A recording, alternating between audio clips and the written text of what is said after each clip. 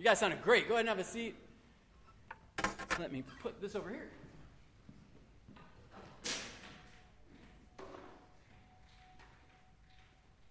Hey, good morning, everyone. Exactly. Good morning. Uman's here. We have a lot of people out of town today. The Wilsons are still in the Baltics. Jen and the girls and Lauren are in Chicago. The Tabors are in Boston. But we can still have lots of energy for today. Because the Word of God is going to be preached. Here we go. Hopefully it can hit our hearts. We are continuing this series. And we are, this is part 5. Part 5. The title of this lesson is Two Groups One. And we're looking at the last part of chapter 2 and the first part of chapter 3. This is kind of the biggest chunk of the book that we're going to look at today. So here's what we're going to do. I'm going to read it, the whole thing, and then we're going to break it down. I'm actually going to kind of work backwards through it, but it's going to then bring us to communion. So let's read, all right? Hang in there with me through all of this. Ephesians 2, starting at verse 11, we're going to go all the way to 3:13. Therefore, remember that formerly you who are Gentiles by birth and called uncircumcised by those who call themselves the circumcision, which is done in the body by human hands, remember that at that time you were separate from Christ, excluded from citizenship in Israel, and foreigners to the covenants of the promise, without hope and without God in the world. But now, in Christ Jesus, you who once were far away have been brought near by the blood of Christ. For he himself is our peace, who has made the two groups one, and has destroyed the barrier, the dividing wall of hostility, by setting aside in his flesh the law with its commands and regulations. His purpose was to create in himself one new humanity out of the two, thus making peace, and in one body to reconcile both of them to God through the cross, by which he put to death their hostility. He came and preached peace to you who were far away, and peace to those who were near. For through him we both have access to the Father by one Spirit.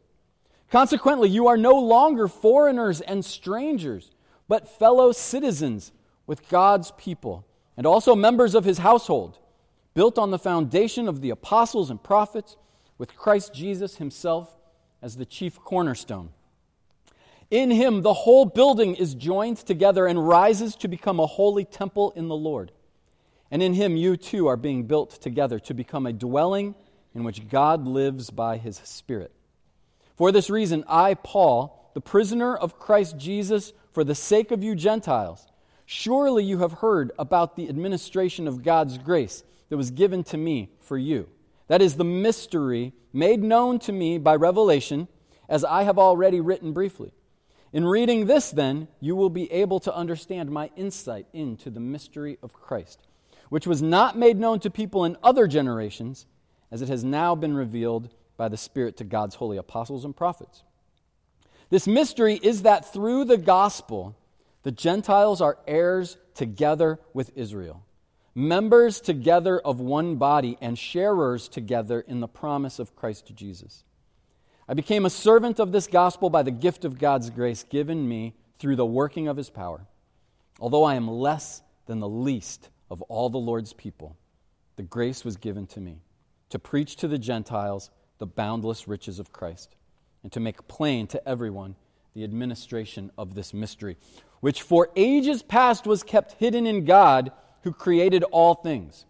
His intent was that now, through the church, the manifold wisdom of God should be made known to the rulers and authorities in the heavenly realms, according to his eternal purpose that he accomplished in Christ Jesus our Lord. In him, and through faith in him, we may approach God with freedom and confidence.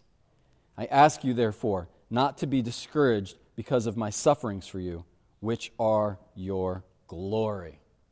Whew. That's a lot. There's a lot there.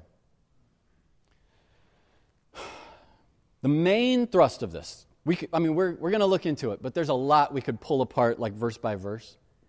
There's one main point that Paul is trying to make. It's that you had the Jews, you had the Gentiles, and they had been separate. The Gentiles had been excluded. They did not belong in the family of God until the cross. And now these two groups can become one. Guys, I hope you know that to me, this is a message that is still extremely important today.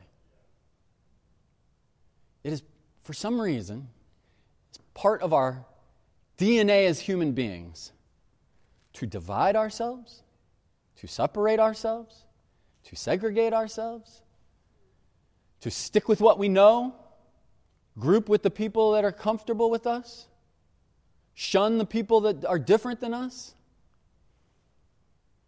And Paul is saying, this is one of the reasons for the cross, was that Jesus was able to die and bring two groups together and remove that dividing wall of hostility. And so, we're going to jump into this. I asked a couple weeks ago, I was like, man, there's two questions that I think Ephesians does a really good job. And the funny thing is, we tend to gloss over the first one. I said, one of the main questions we struggle with as people is, who am I? And then the second one was, what's my path forward? Like, what do I do? And I want to talk about this first one, because we're going to wrap up chapter 3 next week. And I haven't really addressed this, and I don't want to. The verse we just read, you might be like, I don't really see that in there. And yet, it's all throughout there. The whole first half, when we're not going to go back and redo it, the whole first half of Ephesians, Paul is constantly reminding the Christians who they are. I just want to look, just in the verse we read, just in those few verses, this is all the language that Paul is trying to get the Ephesians to see about themselves. This is just pulled out of the scriptures that we just read. And we are all Gentiles. So this specifically applies to us, because none of us are first century Jewish Christians. You say, you were distant, but now you're close. You were hostile, now you have peace. You didn't have access, now you have access. You were foreigners, now you're fellow citizens. Sharers in the promise, members, heirs. You're part of God, a holy temple. And so, it might not be like Paul is like, okay, listen, let me tell you who you are, and please be confident in this. It's just infused throughout everything he says. For the whole first 3 chapters of Ephesians. It's everywhere. And I would encourage you, this list, but go back and just read the beginning of Ephesians and pull out all of these types of descriptions. Like, who is Paul trying to get me to see I am this in Christ? It's beautiful.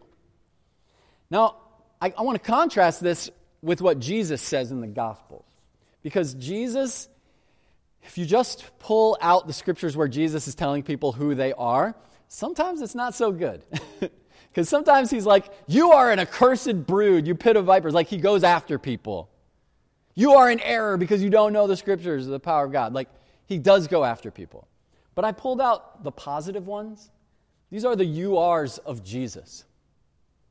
You are the light of the world. You are the salt of the earth. Now, the third one might be weird, but in context, it's great. He's like, hey, God can take care of the birds, and you're much more valuable than them. Jesus says you are set free. You are always with me. You are witnesses. You are in me. You are clean. You are my branches. You are my friends. Like, those are awesome. That's beautiful. I'm just going to be really real with you guys. We don't believe those. And sometimes we might believe them intellectually, but we don't live as though we believe them. Why? Because it's hard. It's very hard to live in that confidence that Paul was talking about. It's very hard to approach the throne of grace with confidence when everything around us is trying to steal our security and make us feel like we're less than. And Jesus is like totally trying to heap encouragement on us. And we sang that song for a reason. Because here's my question for you. Do I believe I am who God says I am? And we all just sang it. I am who you say I am. Man, it's easy to sing those songs and then live the rest of the week like we don't believe it. Do I believe that the way that Paul is describing the relationship with God that the Ephesians had, do I hold that in my heart so dearly that I can move forward living that out? And we don't have time to jump into each one. You could do a sermon on every single one of those. What does that mean for you and how does that look? All I want to say is the first part of Ephesians is beautiful because Paul is trying to get this church that has its issues and is very divided at times, and they're struggling to figure out how do we get along. And some of them are feeling like stepchildren in the family of God. The Gentiles were struggling with feeling like, well, we don't really belong here, not like them. They are legitimate children of God. I am not.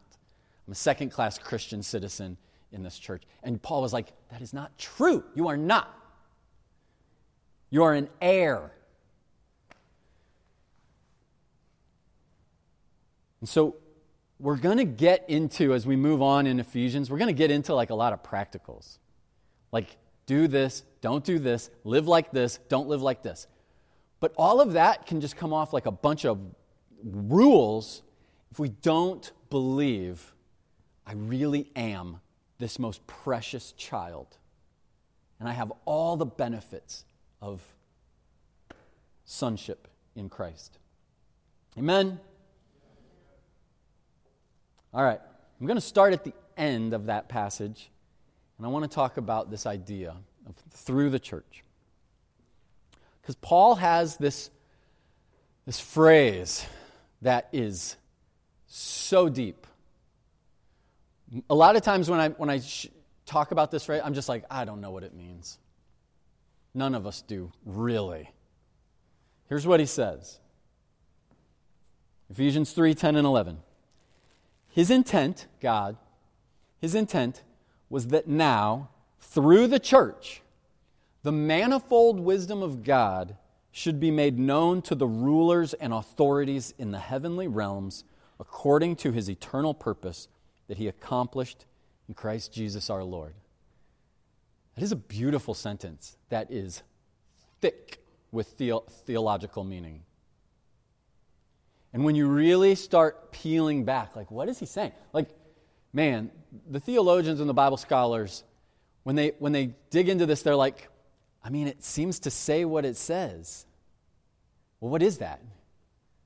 On the most basic understanding of this verse, it's that there is, in the spiritual realm, there are beings, created beings, and sometimes we can be super simplistic and just call them angels or demons if they're good or bad. But there are spiritual beings, he calls them rulers and authorities in the heavenly realms. And God is trying to teach them a lesson by having them watch the way Christians live. That those rulers and authorities in the heavenly realm are going to learn about the wisdom of God, the manifold wisdom, which we're going to talk about in a bit. The manifold wisdom of God. They're going to learn that by watching you. And not you individually. You plural. You collectively. And us and globally and across time. Is that this experiment called the church is going to teach things to heavenly beings. And that's why I'm like, I don't know what that means, guys. Like, that's crazy. I don't want that kind of pressure.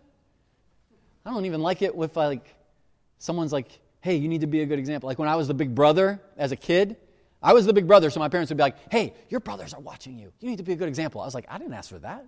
Don't put that kind of pressure on me. Same exact thing. Like, wait, what? Angels and demons and various other spiritual beings are going to be watching me and learning about God through me? I didn't ask for that. I don't want that kind of pressure. Now, there are lots of explanations to why that's not the case. It means something else, and I've read all of those. But man, all the theologians come back to, yep, that's what it says. I don't know, but that's what it says. I want to talk about the manifold wisdom. Manifold is not a word we really use, unless you're talking about like an engine manifold or in like hydraulics or anything like that. But manifold really just means like multiple or multiplying or diverse, numerous,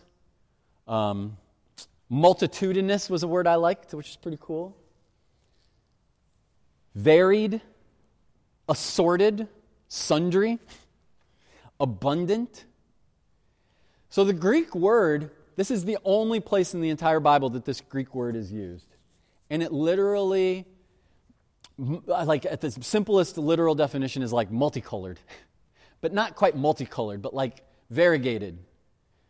Like, you know, like if you were doing a faux finish on a wall, there'd be shades like brighter and darker. That's what this word means. And it begs the question, why that word? Like, what is it about God's wisdom that is multicolored? And there's a lot of speculation around that. My favorite is that it's like, man, there's a part of God's wisdom for every single situation, for every single season of your life. Sometimes you're happy, God's wisdom applies to you in there. There's a part of God's wisdom that can empathize with you, that is there with you. Sometimes you're angry, you're enraged, God's wisdom is there with you too. And it's not like God's wisdom is like one solid standard that you have to attain to. So God's wisdom covers the spectrum, and we can find a place for ourselves. Wherever we are at, there's a place for you in God's wisdom. But he's saying that it's this type of wisdom, this like multitudinous wisdom, that is so amazing that the way God is going to teach spiritual beings about it is by watching people love him. It's crazy, guys. Here's what John Piper has a great quote from it. There isn't anything greater that can be said of the global church of Christ than that Christ died so that she would be the display of God's infinite wisdom. This verse hints at like the pinnacle purpose of the church. And that we as a body have a calling that is even higher than we can fathom. And you might be like, that's awesome, but what does that mean for me today? Like, how can that make me a better Christian now? And the rough answer is, I don't know. We're all figuring this out. There's no one that's going to be like, this is how, you go out and live this scripture out, ideally. But I do think it's important to ask us this. Like, do I see that God has a purpose for the church outside of just getting together? Like, God's purpose for this church is not, like, keep them busy for an hour and a half on Sunday, or they'll go crazy. Give them a place to check in, or they'll start sinning again. That's so simplistic and bad. There is a greater purpose and plan for God's church globally. But we get so wrapped up in my life, here, now, my to-dos. This is what I'm worried about. This is my plans. That this stuff never even crosses our mind. We miss that God is using us to show himself to people, both here in a lost and hurting world and in the heavenly realms. That's crazy. And yet that is what Paul is trying to get the Ephesians to see. You have a high calling, church. And that's what we're going to get into next, your unity teaches about who God is. And that's where we're going to wrap it up here. We're going to get into our communion. But Paul talks about, there's this whole chunk. You've got Jews, you've got Gentiles, and now they're going to be one group. What is that going to look like? I don't know. It's crazy, but we can figure this out. I got a story about my cat, Oliver. You guys have been in my house. My cat's crazy. And when we got him, he was even crazier. Like now, if you come over and you see him, he's like he's an old man compared to who he used to be.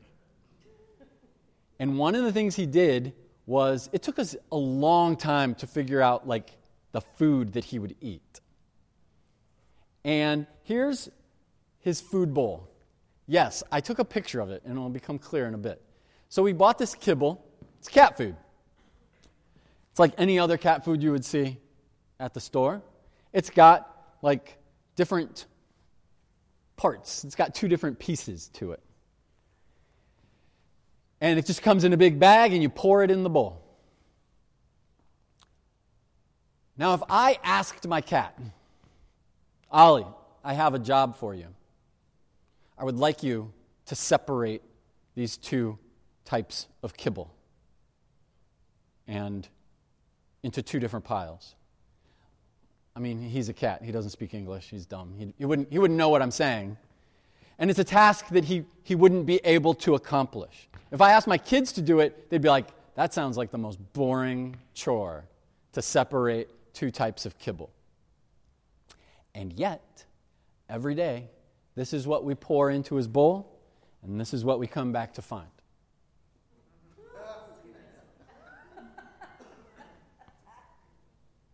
Now, if I had asked him to separate the kibble, he wouldn't even know what that means.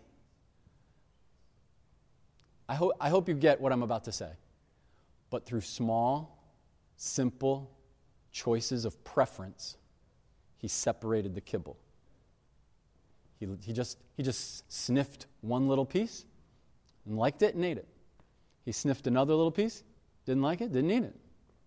And over the course of the day, he was able to separate what seemed like one bowl of kibble. Oh, no, they're actually not.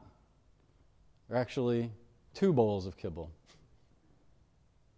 Through small, unconscious choices of preference, he picked one over the other, and then over time, the ramifications of that became very obvious. But my question is, do we do that? Do we make small, seemingly insignificant choices about what we like and don't like, preferences? This one's more comfortable, this one's less comfortable. And what does that look like? It looks like we end up spending more time with the people that are like us, less time with the people that are not like us, avoiding certain topics. And what Paul was trying to say was this: but now in Christ Jesus, you who once were far away have been brought near by the blood of Christ. For he himself is our peace, who has made the 2 groups one, and has destroyed the barrier, the dividing wall of hostility, by setting aside in his flesh the law with its commands and regulations. His purpose was to create in himself one new humanity out of the 2, thus making peace, and in one body to reconcile both of them to God through the cross, by which he put to death their hostility. This is a communion verse. Paul is saying what Jesus did on the cross through his death is awesome because of what it did for our ability to take two groups and make them one group. Part of Jesus' death on the cross was to reconcile the divisions between people. One humanity, I'm doing this, I'm going to go get something in a sec. One humanity, because the hostility has been put to death. My question is, how's our hostility doing, guys? This is kind of a continuation with what we've been doing on Wednesdays. Not we here in this church, but us, as humans, as people, as our country, in modern era, we love to rip each other apart. We love to find divisions and then grow those divisions. But Paul is saying that part of the reason Jesus died was to remove that hostility. What gives us the right to keep that hostility going? Why do we think we can nullify the work of Jesus on the cross and say, actually, I appreciate what you did there, but I'm going to continue to live as though we cannot get along, and we're going to keep those two groups separate. Now, it's not Jew and Gentile. What is it now? We'll just pick something. Republican and Democrat, rich and poor, black and white, or Indian, old and young. We can find an endless number of things to divide ourselves over. Now here is where I want to talk about the Last Supper, because this is communion. So we're jumping out of Ephesians, okay? Luke 22. A dispute also arose among them, this is the disciples at the Last Supper, as to which of them was considered to be greatest. Jesus said to them, "The kings of the Gentiles lord it over them, and those who exercise authority over them call themselves benefactors. But you are not to be like that. Instead, the greatest among you should be like the youngest, and the one who rules like the one who serves. For who is greater, the one who is at the table or the one who serves? Is it not the one who is at the table? But I am among you as one who serves."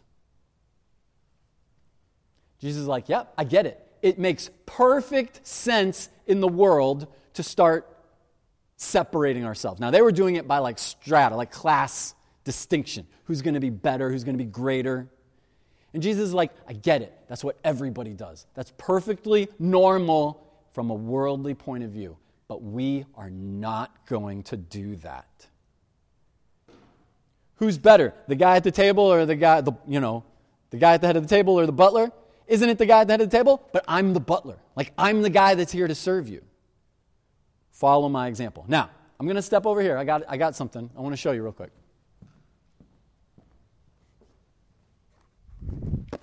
I brought a demonstration. My mixing bowls.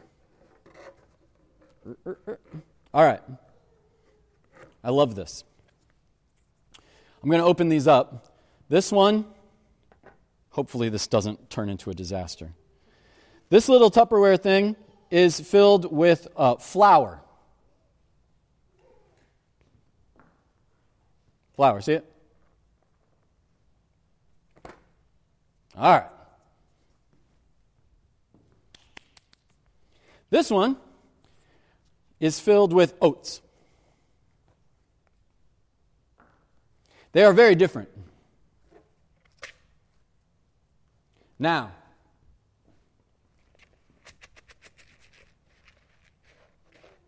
if I mix these up, the oats are like covered in flour. You have two very different things, right? And they are like fully enmeshed. They are fully intertwined with each other. Now, remember the kibble? Imagine if I asked someone, can you pull out all the oats and leave all the flour? I'd be like, I don't think you can. That would be very hard to do. Pat, if I were going to ask you to take out all the oats, how would you do it?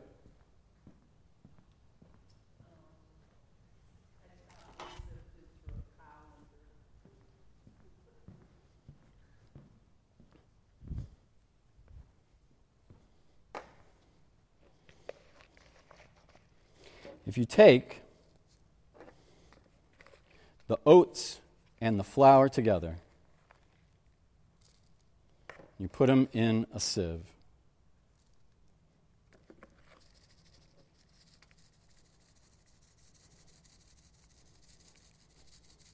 The flour comes out. The oats stay behind. And it's easy. It's shockingly easy to just be left with the oats without the flour.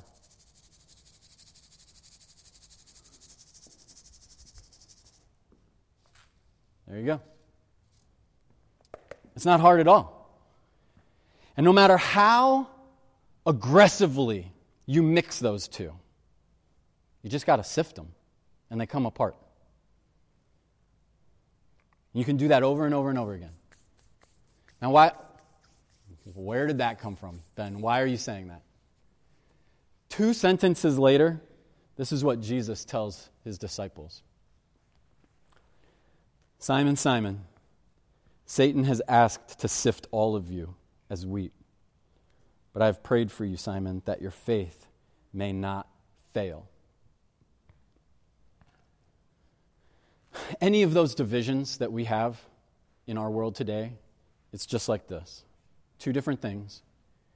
And I applaud all of us for coming together and we're mixing it up. This is what we're doing here on Sunday. We're mixing them up. And yet, just like the oats and the flour, it's extremely easy to divide us again. It takes almost no effort to divide us again. And we can come back next Sunday, and we can be like, we're unified, and we're diverse, we're multiple things, we're all mixed together. And then over the course of the week, Satan's like, this is not hard, I can keep doing this. I can divide you over and over and over and over again. Now there's a solution, though.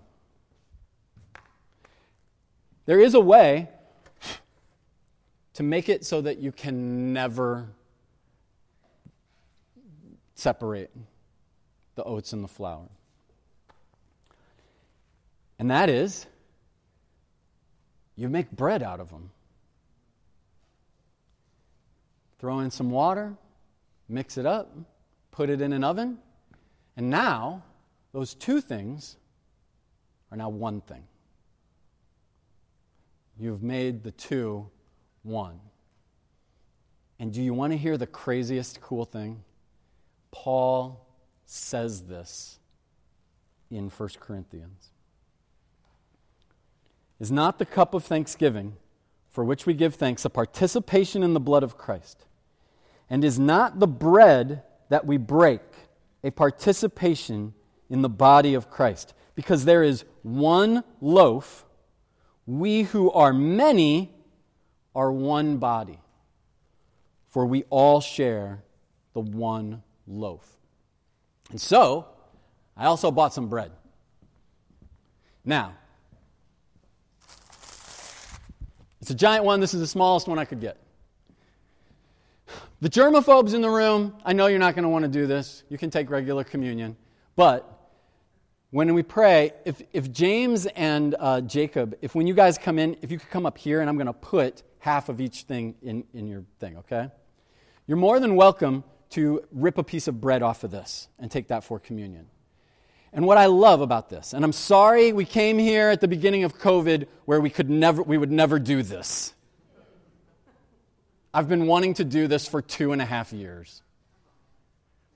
What I love about this is that it demonstrates Jesus' body, which was broken. Jesus at the Last Supper was like, this is my body.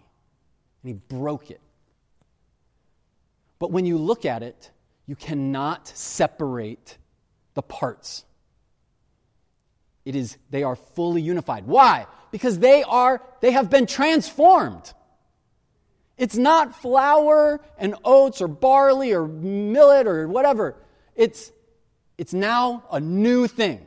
Something brand new has been made that wasn't there before. It can't go back to that. And so you can break the bread, and this is Jesus, and this is us. And that's beautiful. And so that's what I think about every single communion. That we are like the ingredients. We are no longer ingredients in the body. We have been transformed, and we should live transformed life. Through Christ, we are supposed to be transformed from our ingredients into a new and unified body. The church is the loaf, where we who are many become one. My question is, have I been transformed, or am I still so easily siftable? Which is not a word, I know. Am I still easily siftable? How can I show people here and creatures in the spiritual realm that God's manifold wisdom is still at work? He is still forming that new humanity. He is still making peace. He is still reconciling people. And He is still removing hostility. And with that, I'm going to pray and we will take communion. God, thank you so much for Jesus, for His death on the cross that honestly did more than we will ever be able to fathom. His work on the cross, we won't